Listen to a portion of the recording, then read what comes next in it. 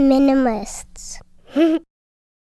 Howdy, Patreon supporters. Thank you for your support. We really, truly appreciate it. We're here in our new studio thanks to you. And Richard has a question about experiences for us.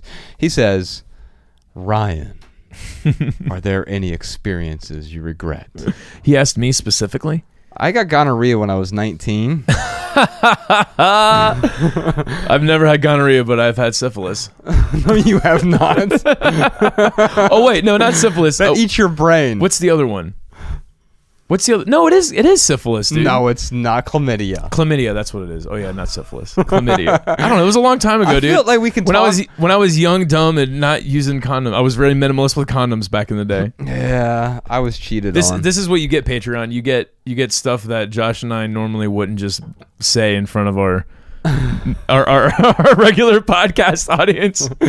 So I just want to be clear. Yeah, I did not have syphilis. It was chlamydia. Yes. Like 24 years old. Yeah, and I was 19, and I was cheated on, and I learned about it at the hospital. Oh, that's horrible. Yeah, I just hooked up with a random girl and it was stupid. Well, that's a past life. You know, now we are cured. Thank you, antibiotics and science and technology and medicine. And we've learned our lessons. Yes. Yes. If I could go back, I would not get chlamydia. Yeah, I'm also a fan of being with the same partner now. Yes. And I can tell you that sex in my life now is so much better than it has ever been in my life. And I attribute that almost 100% to Bex, but also I attribute it to the fact that we have like a really great relationship, and we're continuing to build on that relationship. And we're willing to be open and honest about the experiences we have in that relationship, and we feel really comfortable with each other, and that leads to better experiences, right? Are there other experiences that I regret? I can tell you that for me, quite often, I tend to regret not partaking or embarking on an experience sooner. Exactly what I was thinking, man. Well, elaborate on that. Well, I mean, for me, it's like my grandmother. She is 83. I don't know how many years I got left with her. Probably not a lot. Every time I see her, she's more and more forgetful. She's older. She's moving slower. I know that there's time's a ticking. Yeah. And I've really gone out of my way the last 2 years to really experience or create experiences with her as much as possible. And I really wish I would have started that a lot sooner. I'm thinking about when I was, in high school, 16, 17, 18 years old. And I just kind of took her for granted. Like, oh, she's always going to be around. She's always been there, and never really went out of my way to appreciate my Oma. But now, I am going out of my way to do that, but I really wish I would have started a lot sooner. Yeah. No. For me, I have a similar situation. My mom, when I found out she had stage 4 lung cancer, we didn't have the best relationship, especially after I moved out. The day I turned 18, I moved out of the house, and my mom was an alcoholic, but she stopped drinking when I was 14, and things really sort of improved around there. At least ostensibly, but our relationship had been damaged, my entire life until that point. Well, from age 4 until 14, basically. And then she started drinking again sometime when I was 20, 21, and continued until the rest of her life, basically. But I repaired the relationship, but I didn't spend enough time with her in that last year. I spent 7 different trips down to St. Petersburg, where she was living, going from Dayton down there and spending a week to a month at a time down there with her. I wish I would have just spent that entire year with her. And now going back and I wish I would have documented it. I wish I would have said what I need to say. I wish I could have communicated better. I feel like we repaired things and we got off on when she left, we were in good terms, really good terms. But it could have been better. And I still have nightmares about it, man. Like even now, it's like I wish I would give anything to go back and spend one more month with her, another year with her. Yeah, I would have done a whole lot differently.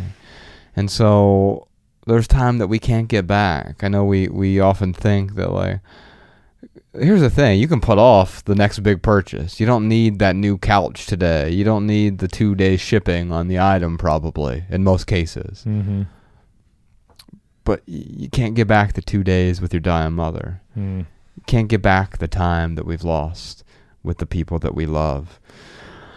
Other experiences that aren't as heavy as that. I wish I would have started. I was writing throughout my 20s. I wish I would have written more throughout my 20s. So most of the other regrets, if you can call them that, are regrets on not creating more. I wish I would have had better habits around creation throughout my 20s. And now I've formed a detente, and I have a really good relationship with creating. And in fact, sometimes I have to stop myself from writing. Some mornings I'm like, all right, it's done. I need to just set this aside and move on to something else, because email does need to be responded to or something. Or we have a podcast to record, but podcast is also a form of creation. This is a documentation in a way.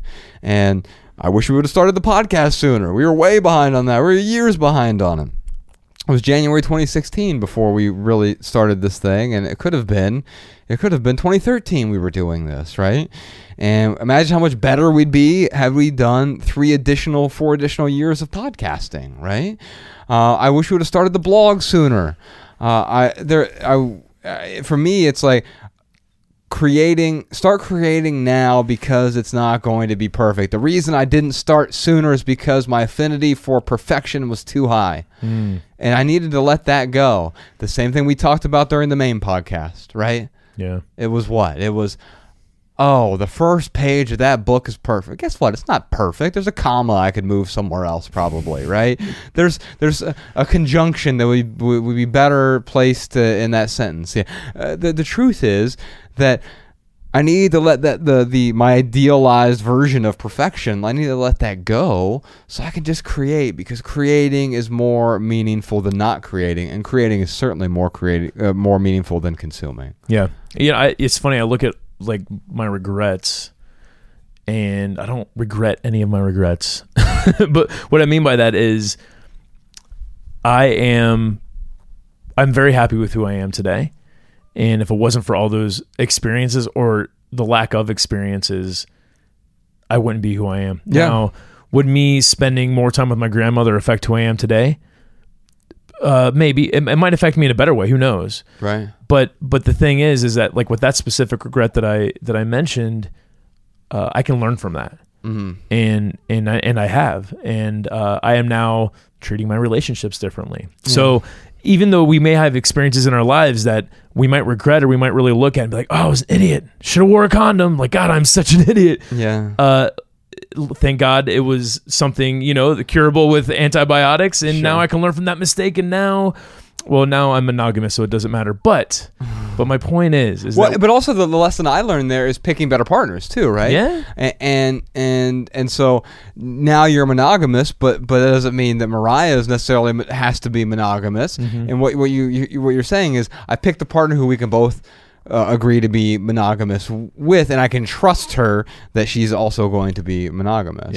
Yeah. But don't, anyone out there who's beating themselves up over past mistakes, it's not about what you were, it's about what you do now, and not about what you do tomorrow. Right. Not about what you did yesterday. It's about what you're doing right now. Yeah. So if you're beating yourself up over something that really has no relevance to what's happening right now in the moment, then Josh and I give you permission to let it go. The Minimalists.